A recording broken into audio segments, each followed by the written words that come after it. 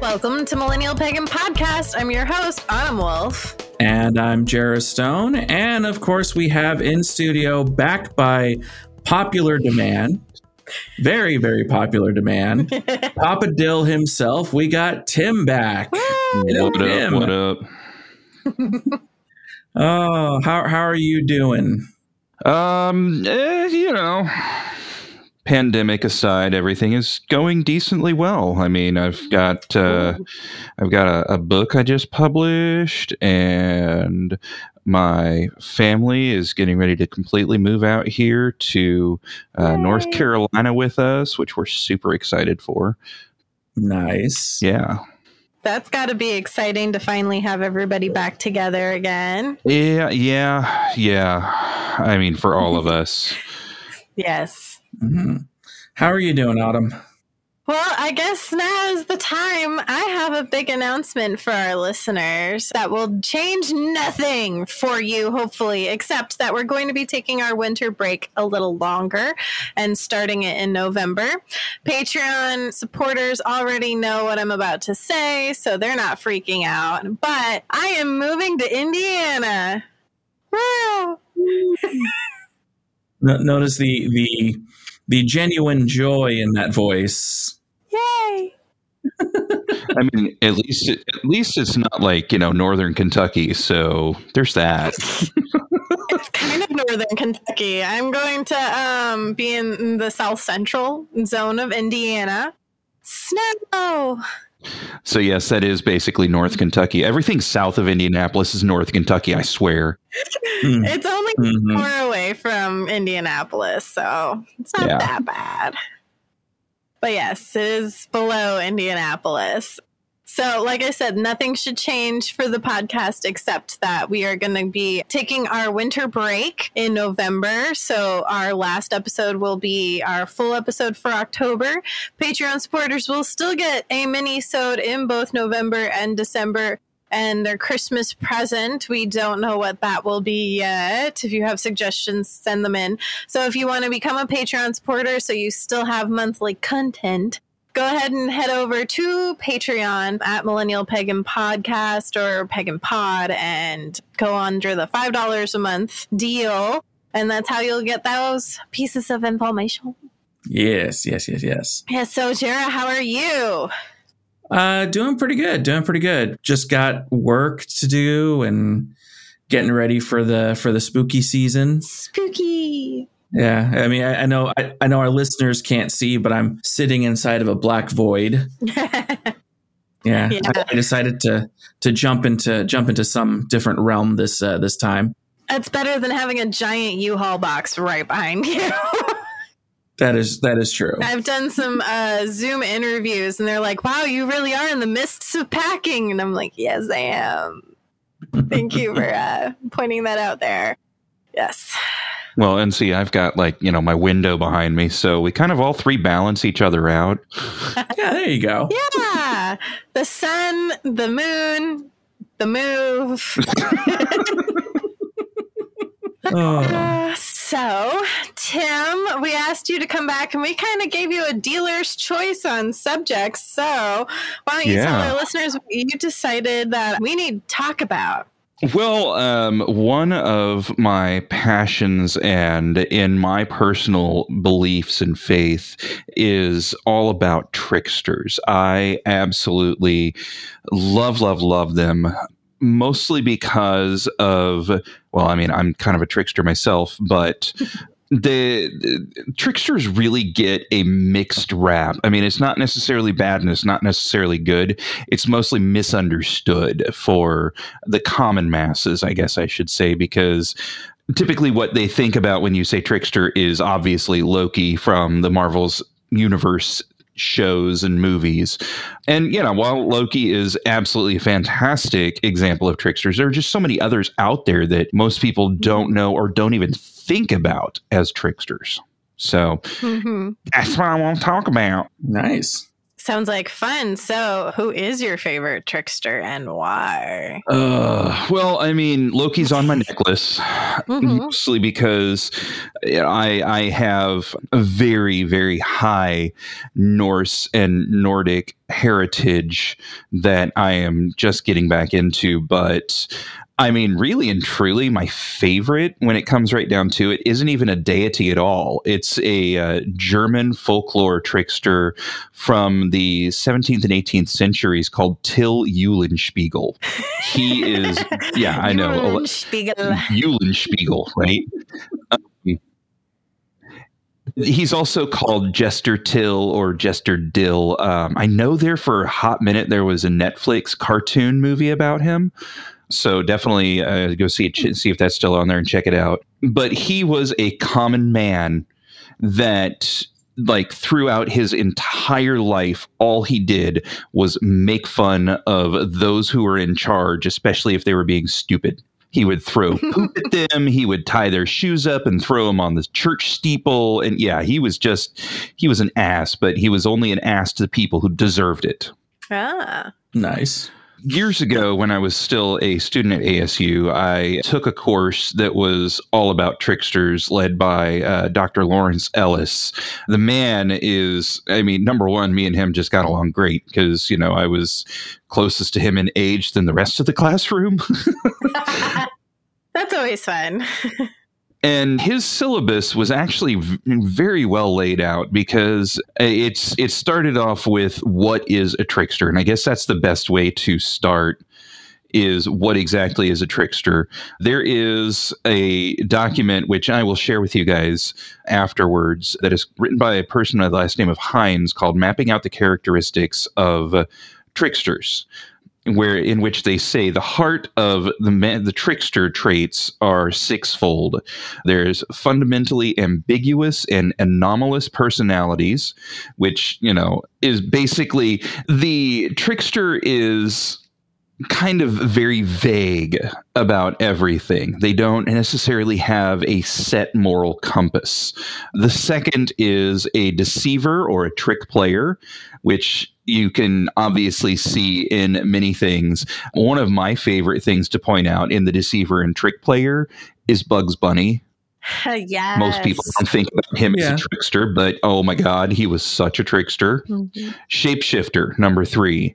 I mean, obviously, the most popular shape-shifting story is Loki turning himself into a mare and getting impregnated and thus giving birth to Sleipnir, the 8-legged horse. That's, yeah, I love that story because it's all like clop, clop, clop, clop. Anyway. Pony sex. Oh, goodness. Okay, side note, never, ever, ever look up Sexy Centaur. I'm just saying. It's no. Just no. I've done many panels at Comic-Con, and I gave Centaur to one of my panelists, and she looked up Sexy Centaur, and she's like, why would you do that to me? My roommate's already got a glimpse of my DeviantArt and thinks I'm weird, so no, I'm good. Right. So the fourth thing is a trickster is a situation inverter. They like to take the good and make it into bad, and also take the bad and make it into good. And really, it all comes down to what their motives are personally. There are also, point number 5, messenger or an imitator of the gods, which some people don't know, but Mercury/Hermes, aka the messenger of the god, was also the trickster of those pantheons. Mm-hmm. And it came mostly in the form of him swapping around messages just for fun. Yeah. That makes sense. Right? There's also a African trickster by the name of Ishu, which I don't know how many people out there listening have ever played Changeling the Dreaming from the White Wolf gaming system. Ishu was one of the classes that you could play, and they were a trickster/messenger as well. So that was taken directly from the African mythology, which I will get into some really cool stuff about African stuff in a little bit. And the final thing is that tricksters are often considered sacred, but also at the same time lewd, because the trickster Yeah, they just love to take the social norms and just completely throw them out the window. It sounds like Deadpool would almost fit into the trickster category. There's no doubt that Deadpool is a trickster. No doubt at all. I mean, when they originally wrote him, they intentionally wrote him to break the fourth wall and to be the most profound but most profane mercenary. So, yes, Deadpool is a trickster. Tom and Jerry are considered tricksters. Bugs Bunny, like I said before, actually most of the Looney Tunes can fall into the trickster category. Disney, they didn't really do too much with tricksters in their original cartooning. Mickey Mouse could be considered one because he was always playing tricks on Pluto and Bluto, I meant. And, other characters, but he wasn't necessarily too much of a trickster as Bugs Bunny was. That's the main defining point between the two. He wasn't a devious trickster. He was more of a wholesome trickster. Yeah, exactly. I mean, if you watch the cartoon Mickey in Wonderland, he was doing all kinds of little fun tricks and stuff like that during the entire cartoon. So, yes. So the biggest and most prevalent in the Disney archive, aside from the modern stuff, is Uncle Tom's Cabin. Uncle Tom's Cabin was based on the Remus tales from way back in the 1800s.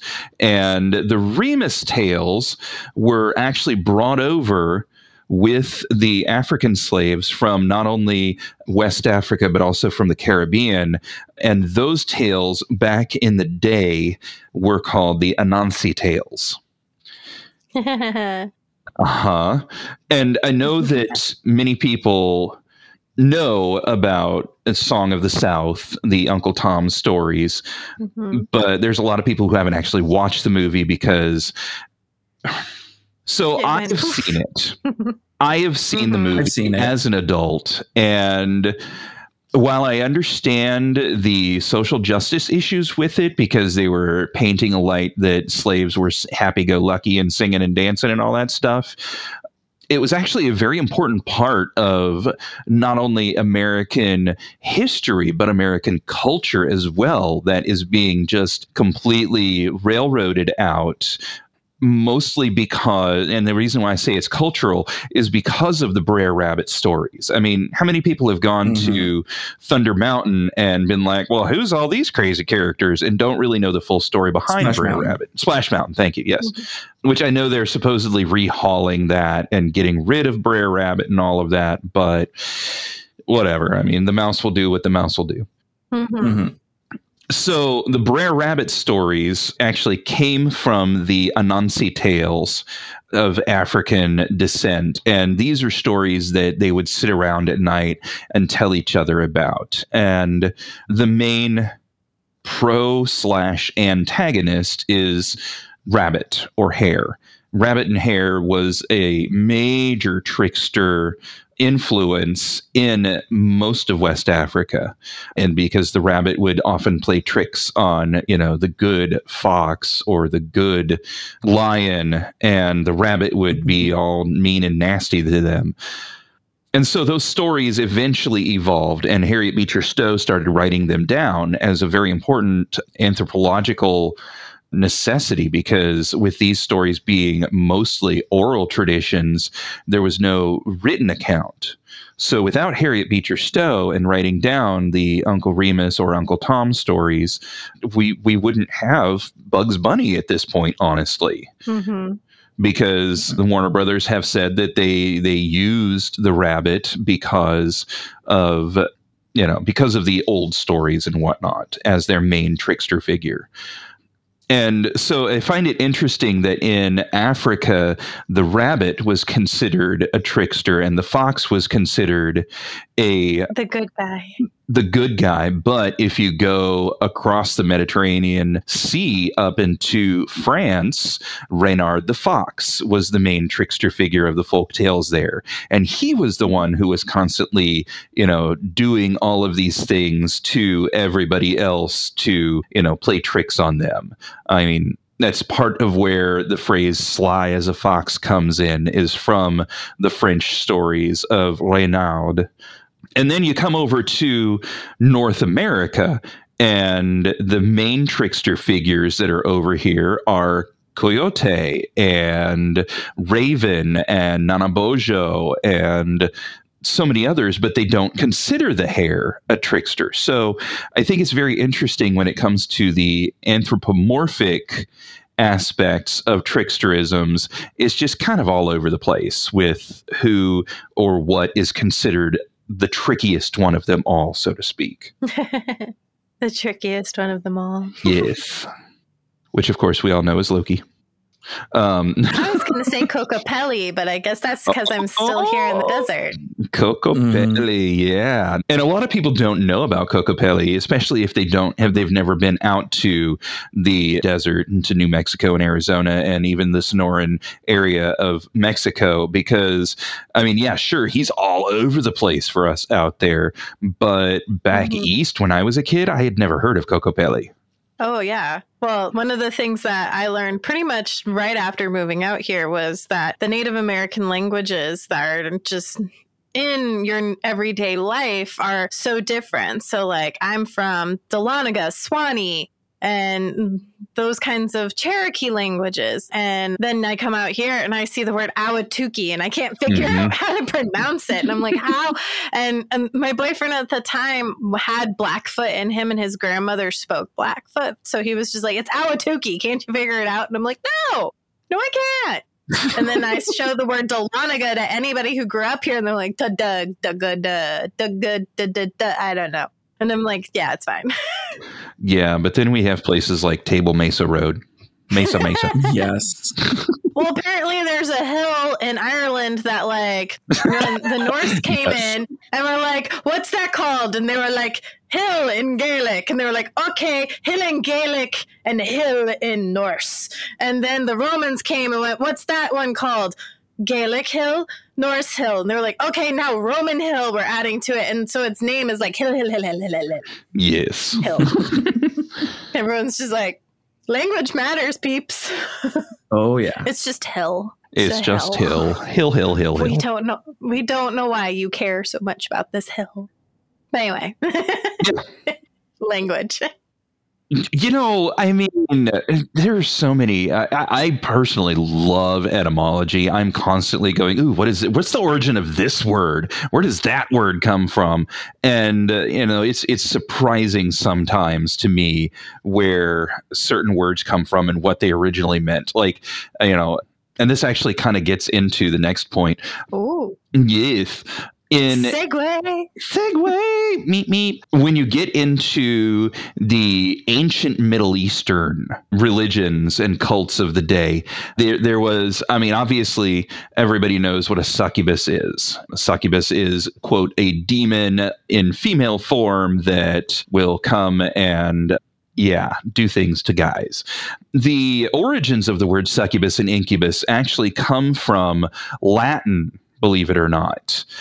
And the basic verb roots come down to position where you are lying. A succubus is one who lies under, an incubus is one who lies on top.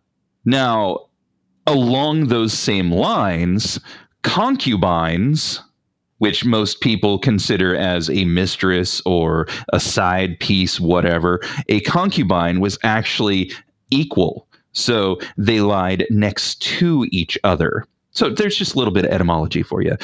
Succubus under, incubus on top, concubus alongside.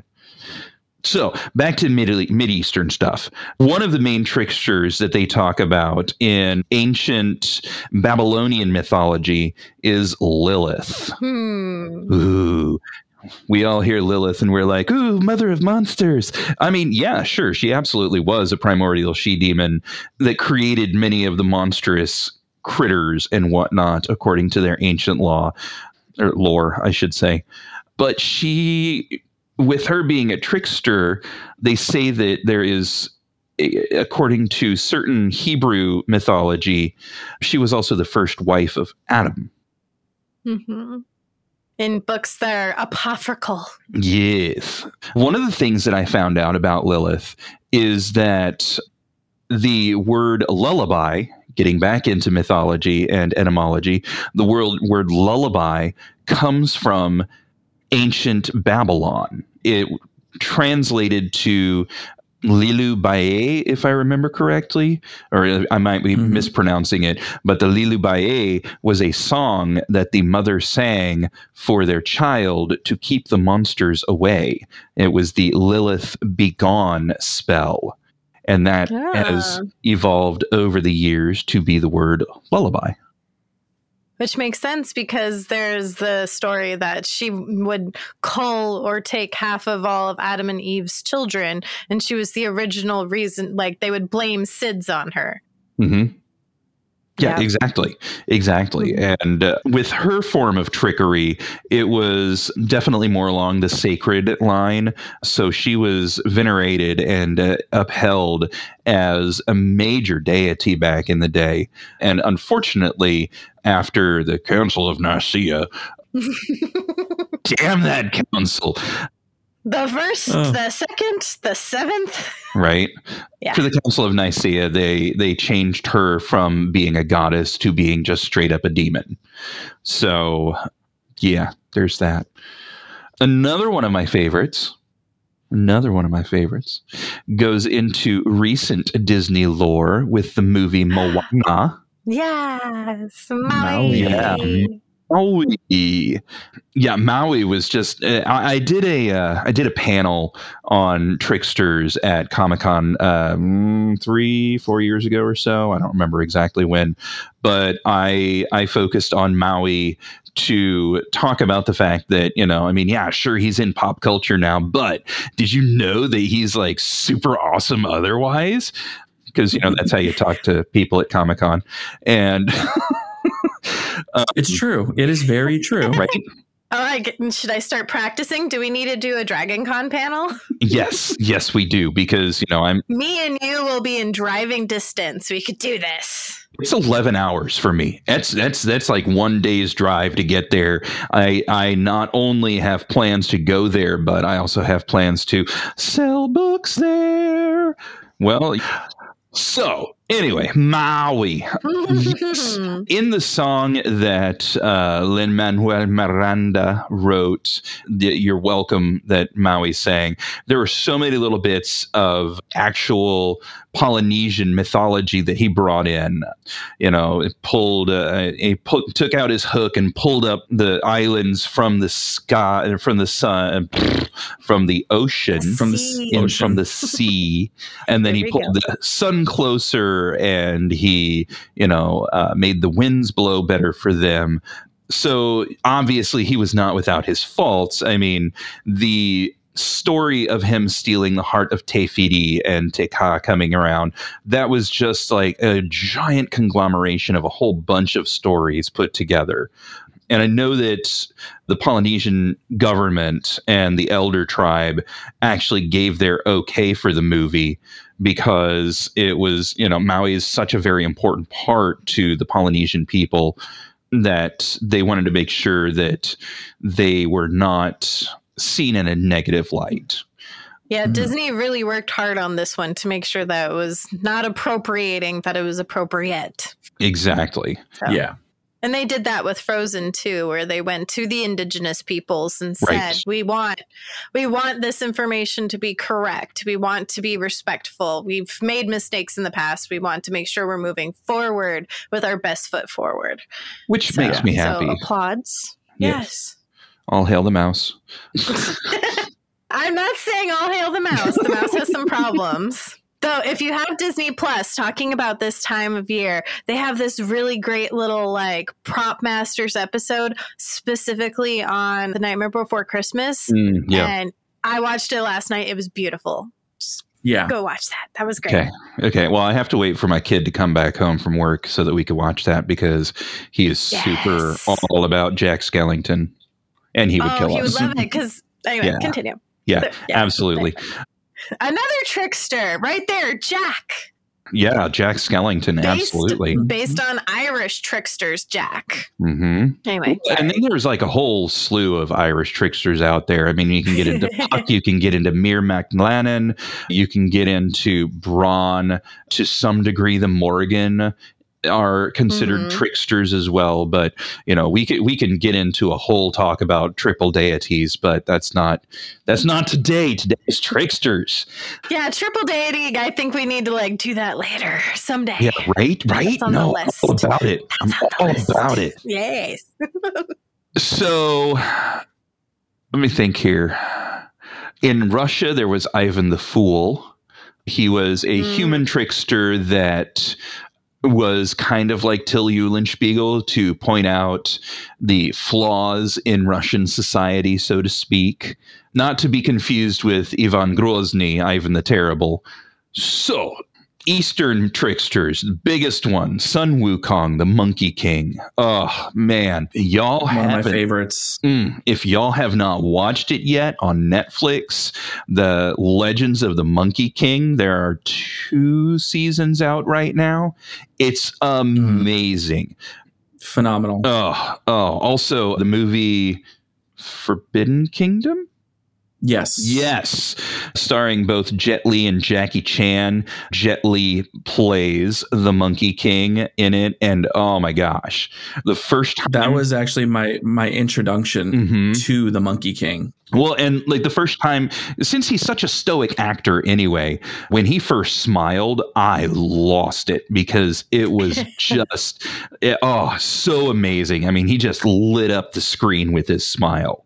Oh yeah, it was that polar cheeky trickster grin that literally just lit up, and I'm like, ooh, I need to know more about that character. Exactly. And if you all haven't seen it, I know it's on one of the streaming services right now, so definitely take a gander at Forbidden Kingdom. It's a great coming of age story where it's all about an American boy who wants to learn the Gong Fu, but he has to go on the typical hero's journey to find out. It's on Peacock. Okay, thank you, dear. Which, by the way, Forbidden Kingdom honestly has some of the best fight sequences. Oh my gosh, that I think has ever graced the silver screen. Yes. My roommates just watched it, so I caught clips of it because I was in the middle of packing. Wah wah. Well, I mean, you have 2 of the Kung Fu martial art greats. You have Jackie Chan and Jet Li. You know it's going to be a phenomenal fight sequence. Oh, absolutely. And then on top of that, they had I can't remember his name right off the top of my head, but it was a choreographer, a fight sequencer that's actually worked on like some of the biggest Chinese, Japanese martial arts movies ever. They actually had him come down and actually do the fight sequences. So even just for that, it is phenomenal. That must have been a really fun, like, just environment for all 3 of them to be working together. Oh, yeah. Well, and if I remember right, that was the first movie that they were both in. So, I mean, it's crazy to think that here these 2 huge action stars, which, by the way, Jackie Chan is totally a trickster. These 2 huge action stars had never been in a movie together until then, and it was the perfect story for them. So, back to Russian gods. Russian or Slavic, actually, not just Russian. The Slavic god Veles was also considered a trickster. He is the chthonic or underworld god, whereas Perun was the Oronic or overworld god, the god of the sun, the thunder god. And he was the main opponent. Veles is the main opponent for Perun. Unfortunately, there is not a huge amount of information about Slavic deities because of communism coming in and just destroying the culture. There are still several pockets of believers out there that still do all of the old rites. Lilu, the goddess of fertility, she still has several different festivals that are held in her honor. And she was actually made a patron saint in the Russian Orthodox community. So Saint Lilu, she was one of the few that survived the purge after Christianity and then communism came in. But Velas might or might not be an important figure in my book series. Mwaha. Mwaha. Just a little tidbit there. Just sprinkle them throughout the episode. Yeah. Absolutely. It's the perfect way to do it.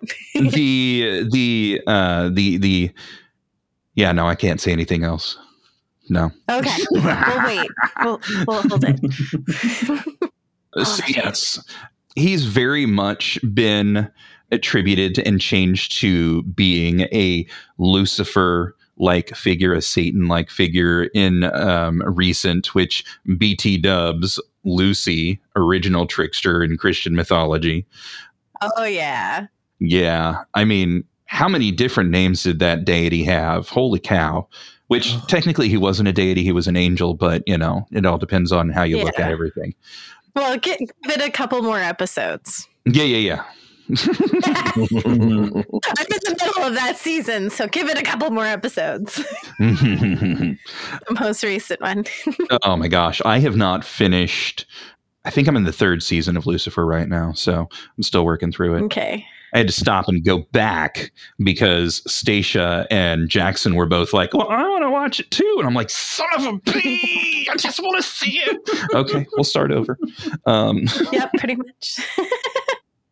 Yeah, if you haven't seen the episode with Lilith yet, I feel like they did kind of a disservice. I feel like they could have used her a lot more, but I also kind of see where they were going. Right. Because I feel like Eve had such a huge piece of this puzzle that they could have brought in Lilith to be a major character, and they decided not to. But at least they touched on her. Right. Well, and I appreciate the fact that there are more shows that are painting Lilith in a different light other than, just the demon and mother of monsters. I mean, they did a decent job with her on Supernatural.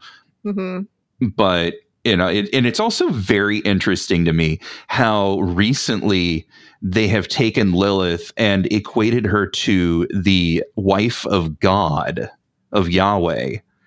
So it's interesting to see how that mythology changes over time again. Because one of the things that I've been looking at, speaking of Lucifer, is going back through the history and seeing how he went from being God's second in command to being a rebellious angel and being cast out of heaven. And, where did the name Lucifer even come from? Right. So I am personally working on that research right now to maybe even, write another book. What? I'm already got the title. It's Lucifer, the mythology of the morphology of a name. Anyway. Well, you could dive into Morningstar. You could dive into Samael. Yep. And then you could, of course, go everywhere with all of his different names and aspects. Well, and the biggest one is also Satan, with Satan coming from the original Hebrew of Satan or Ha-Satan, which just meant an adversary or the adversary. It didn't necessarily say this was the end-all, be-all, ultimate bad person. Right. Because originally when the Hebrews started their beliefs, if you go back far enough, there was only one deity. There was only Yahweh. There was only the creator of all things good and evil. And it didn't come in until the Canaanite and Babylonian occupation that the idea of a duality came in. But that's a topic for another day. Definitely. Yeah. But after touching on Lucy being his trickster self and deciding to be a snake, what kind of German deities, if we're going to move across Europe? Yerman. Well, I mean, obviously you've got the Teutonic deity of Loki, There is, oh shoot, where did I put that? German folklore. The Pied Piper is a trickster from German folklore. They also had Reynard the Fox, which in Germany they called him Reineke. No, I didn't mean to exit. What were we talking about? Trickster gods. Do we need to move away from Germany? Does Germany and Germanic gods go, yeah, we're done? Yeah, pretty much. We're moving on from there. Yeah, let's come over here to North America. Yeah. So I already mentioned a few before. The Ojibwa trickster, Nanabujo. He was a human trickster, not necessarily a god trickster, but he got to the point where he went from being just a human figure to getting godhood granted upon him. There's a lot of tricksters out there that also follow the same path. Maui is one of them. He was a human raised by the gods and eventually became part of their belief system. Then you've got Nanabujo, you've got Wisagijak, you've got, oh gosh, there's so many in lore from the people, as I like to call them, instead of Indians. It's such a terrible term. So Coyote, very big in the people's mythology. And I know there are several tribes that still practice. So I'm not trying to offend anybody by saying mythology. I just say mythology for everybody, even for the Christians and the Jews, because it all comes from myths. It all comes from tales and stories, and it's not a bad thing. It's just a classification. Oh, I forgot about him. Ooh. Sorry. That's South America. Huehuecoatl. Oh, we'll get to there in a second. Yes. Anyway, Coyote is probably the most widespread because he encompasses most of the plains, the southwestern portion, as well as, getting up into Canada with the natives that lived up in Canada and Aboriginals. Ooh, I like that one. And then when you go over to the Pacific Northwest, going up through that entire western side of Canada, you have Raven or Crow that come into play as tricksters. One of my favorite stories is how Raven got quote unquote burnt, because originally he was beautiful, all white feathers, very pearlescent, opalescent colors. He shone with the multiple colors of the sun.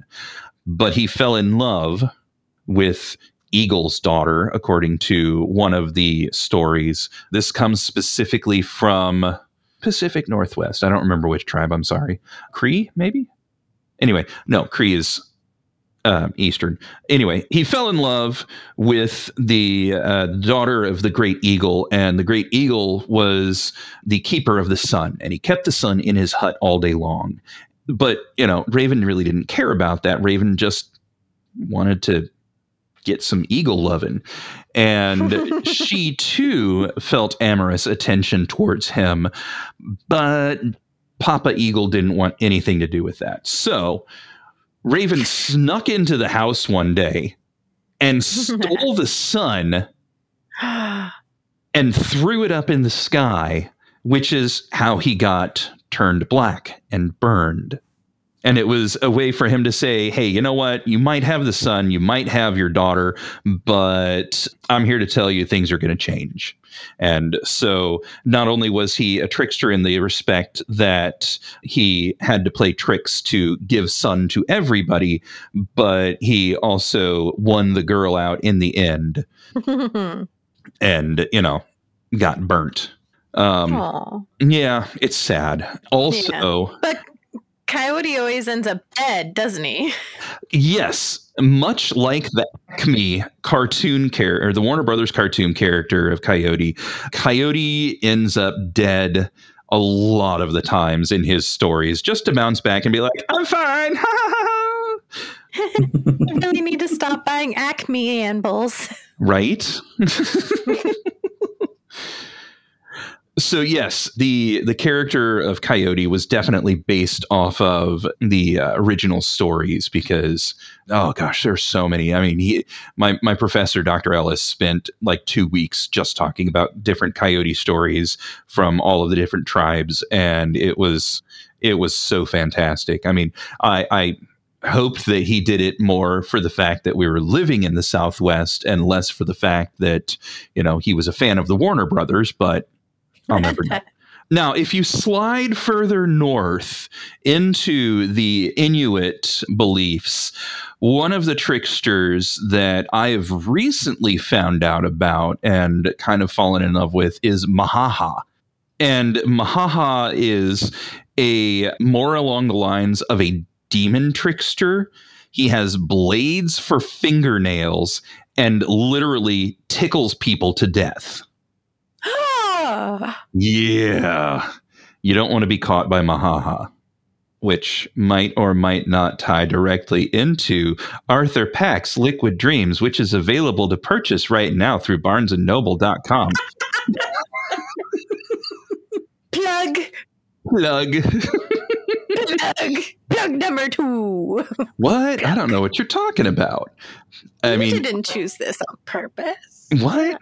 I mean, no. Tricksters definitely are a big part of my life. So obviously my writing will reflect what is nearest and dearest to me. So, yes. Oh, there's so much going on in the book series in my head. Oh, that's part of the problem is I get these amazing ideas and I write them down and then something happens and I can't actually flesh it out fully. So, to go. Yeah. So I have at least 5 books worth of material right now. The first part of the World of Arthur Pax is going to be a 5-book series. And then there's going to be more after that. Yeah. So that means go out and buy that first book, guys, so that he can keep doing all 5. Yes. So Being Tickled to Death by Mahi Mahi. Mahaha. I'm sorry. That's a fish. Mahaha. Yes. Mahi Mahi is a fish. Being Tickled to Death by Mahaha is a bad thing. Super bad. Yeah. Mahaha. But you see where I get, maybe it's like the same language. Okay. Anyway, continue. No, see, what most people don't realize is that the Hawaiian language and Welsh used to be part of the same language branch. It's just there was a schism in the tribe, and the Welsh people kept all of the consonants, and the Hawaiian people kept all of the vowels. Oh. No, I'm kidding. That was totally made up. It sounded too good to be true. Yeah, it was like you just delivered it like a professor. I was like, okay, no. What? This doesn't really make sense, but okay. I told that to one of my archaeology professors before, and she's like, good luck proving that. And I'm like, damn it, someday I will.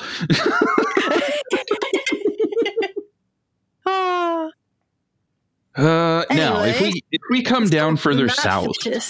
Yes, south, yes. Tricksters. Going down into the ancient lands of the Incas, Aztecs, and Mayas, the biggest Mayan tricksters were the hero twins. And it's really interesting because this particular myth has been preserved in its entirety completely. The story of Hunyapu and Xbalanque in the Quiche language, the twins were identified in the art from the classic Mayas, so like anywhere from 200 to 900 Anno Domini or CE current era. The twins have a lot of reoccurrences in what they did. One of the biggest ones was they defeated the villain Seven Macaw, who had built up a following of worshippers among the inhabitants, making false claims to either be the sun or the moon, and was super vain about everything. So the twins tried to dispatch him multiple times. And the first time they snuck up on him while he was eating his meal, and they shot him in the jaw with a blowgun. And so Seven Macaw was knocked down out of the tree, but only wounded. And as Hunyapu tried to escape, his arm got ripped off. Yeah. I mean, it's like super, very, very brutal and everything that happened with them. So definitely read up more on the Hero twins, because they featured a lot, and they were featured a lot in the Mayan stories. Now, earlier I mentioned Huehuecoyotl, however it's pronounced, Huehuecoyotl, Aztec mythology. He is the patron of uninhibited sexuality. Yeah. Now, he was definitely more of a benign prankster, because he played tricks on other gods and humans. But just like Coyote, the tricks often backfired on him.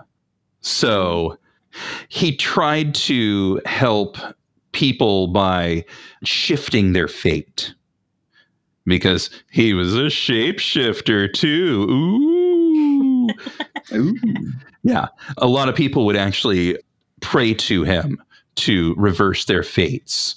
And so if you can equate him to one of the North American tricksters, he would absolutely be closest to Coyote because of the position that he was in.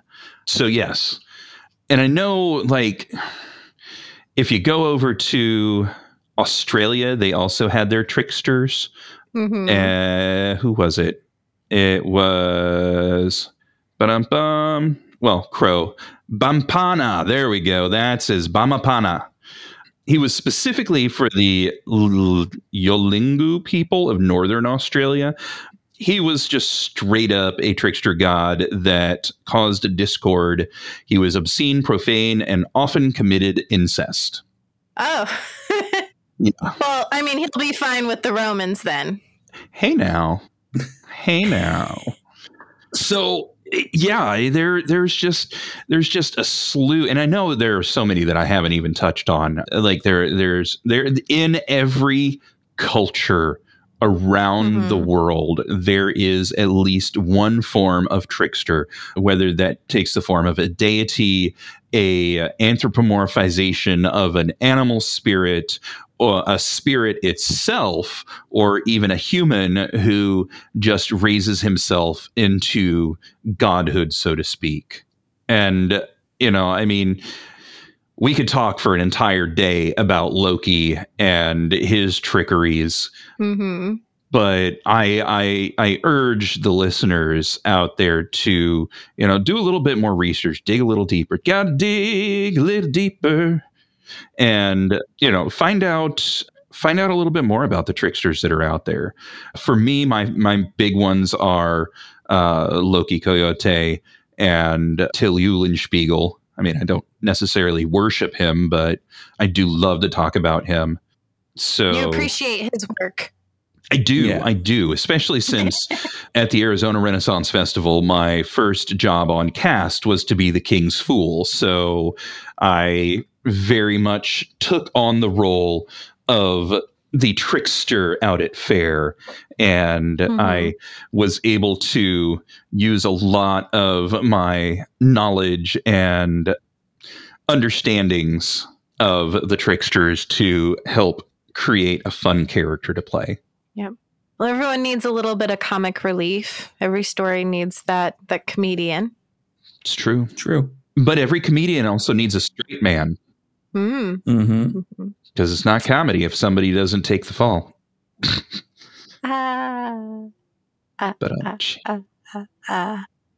Yes. But the Fool is a very important person, not only in the major arcana of tarot, but in court. In the medieval times and in Renaissance era times, the Fool had so much knowledge, but was also able to bring laughter and cheer. But at the same time, he also was a confidant and secret keeper. Specifically, Will Summers, King Henry VIII's Fool. He, oh my gosh, I am so glad when in the TV series The Boleyns. Was it Boleyns? The Tudors. They actually brought in Will Summers for several episodes when Henry had himself locked up. And I'm like, thank you so much, because he was a very important part in not only Henry's life, but Elizabeth's life as well, because he took on the role of not only the jester to help make fun of people, but he also took on the role of basically uncle to Henry's kids. And there was a painting where he was actually painted in with the royal family. So jesters and fools and there's another one. Polish jester in the 1500s. Stanzik is his name. Just one word. Stanzik. Like yes. Madonna. Yes, Stanzik. There was a very famous painting drawn of him in 1862 by Jan Matejko. And the story behind the painting was that King Sigmund I, or the Old, Sigmund I the Old, was the monarch in charge during his time as jester. And the painting is spectacular. It shows him, the fool, sitting behind the throne, kind of rumpled over in defeat, holding a letter. And in the background, there is a full party going on. Well, this painting depicted a treaty of war that had been signed and sent over that day. And Stanek was the one who read it before giving the news to the king. So even though they have a very important role in keeping up the levity and, pointing out fallacies in the monarch's ideologies and whatnot, because that was another role of the jester, but they were also harbingers of bad news. So it goes back to jesters, tricksters also being messengers. So my biggest thing, and the reason why I prefer patronizing the trickster deities, is because there's always a lesson to learn. Always a lesson to learn. That is the biggest takeaway. If anybody else takes anything away from my rambling and crazy thought train, is that the trickster always has a lesson for you to learn. You might not want to learn it. You might be pissed off at the message, but it is definitely something important. So if you've got any of these tricksters popping up in your daily life and affirmations, and they just keep showing up, coming to you in dreams or whatnot, you better listen, because your boys and girls are all about trying to help you out grow as a person. Yeah, they're trying to give you a message with the least hurtful or harmful or hard way to do it. They're the messengers that could give the bad news in a nice way. Absolutely. Mm-hmm. So how much time do we have left? Well, I think you've gotten us through. Sweet. Yeah. I was actually going to say, I think that's going to be it. Yeah, that was a great, you ended it nice and smooth. I think with that nice little, that there's messages to listen to. I think that was perfect. It was like, we're going to do a story and then bring it home. It was great. Home run. Funny. Most of the time I don't plan for anything like this. I just go until I'm like, and I'm done. And I'm done. Yeah, no, you touchdown. Yay. So let's All right. Well, Tim, thank you so much for being on. I think that was really I had a lot of fun. I hope all of our listeners, they always have fun when you come on. We always get comments. We love having you. So you keep plugging this book. Tell us about it before we sign off for the day. Well, give us the page spiel. So short version is year before last, I had an idea of souls escaping the underworld through water by looking at mist rising from a pond one crisp winter morning. And it just kind of evolved from there. So the book series is I'm calling it The World of Arthur Pax right now on Facebook, which, yes, I do have a page. You can always find it, The World of Arthur Pax, Pax. Arthur Pax is a regular guy. He is a researcher and does lectures and talks about various folklore and mythology subjects. Shocking! It's like I'm writing about myself. And that's his everyday job, but he is also a member of an ancient secret society of alchemists and magic users. And he personally does not have the ability to wield the mystical arts, but golly gee, he can sure make a potion. So he definitely focuses more on the alchemical side of everything. And the first book, Liquid Dreams, is basically a missing persons case that could have lasting ramifications globally. So that's pretty much all I'm going to say about the synopsis. But like I said before, you can purchase it currently right now on barnesandnoble.com. The listing on Amazon got a little messed up, and my publisher is working to get it fixed. But apparently, it's just being a nightmare because Amazon is not the most forthcoming with help in that area per se. But definitely available for purchase on barnesandnoble.com. It's also listed on Goodreads and several other places like that. You can follow me on Facebook through the World of Arthur Pax, or Beep Beep the Squeaker Gnome, or Far From Home, which Far From Home is my band. And yes, there is going to be an Arthur Pax album in the future. Yeah, kind of has to be. Yay.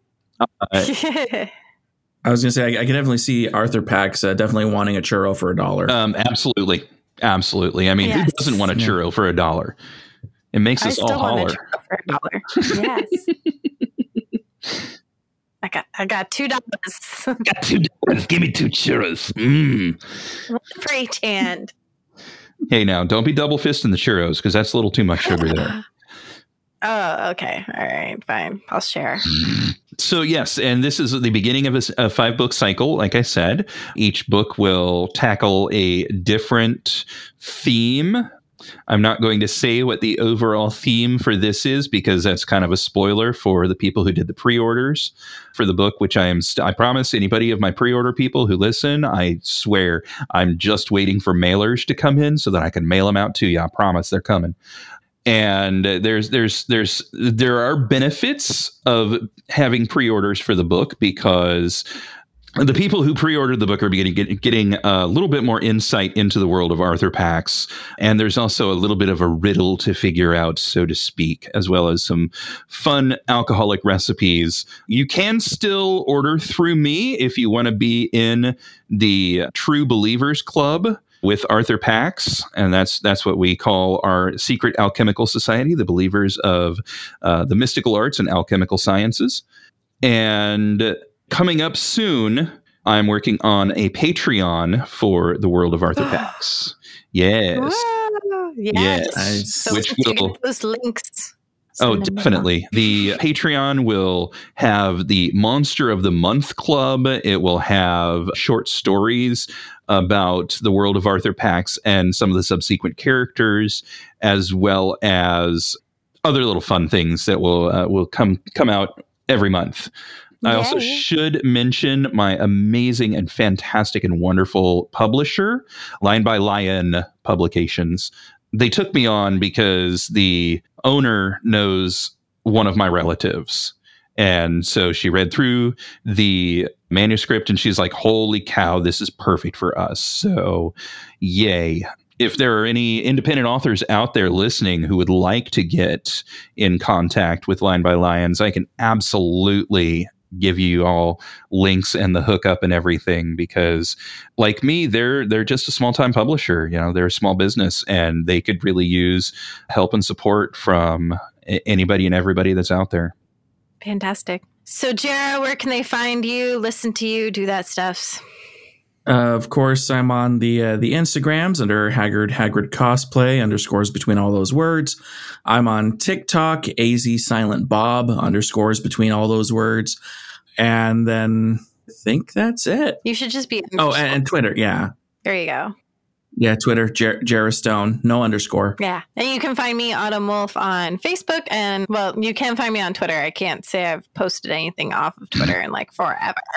You could also find me on WordPress. I keep forgetting about Twitter.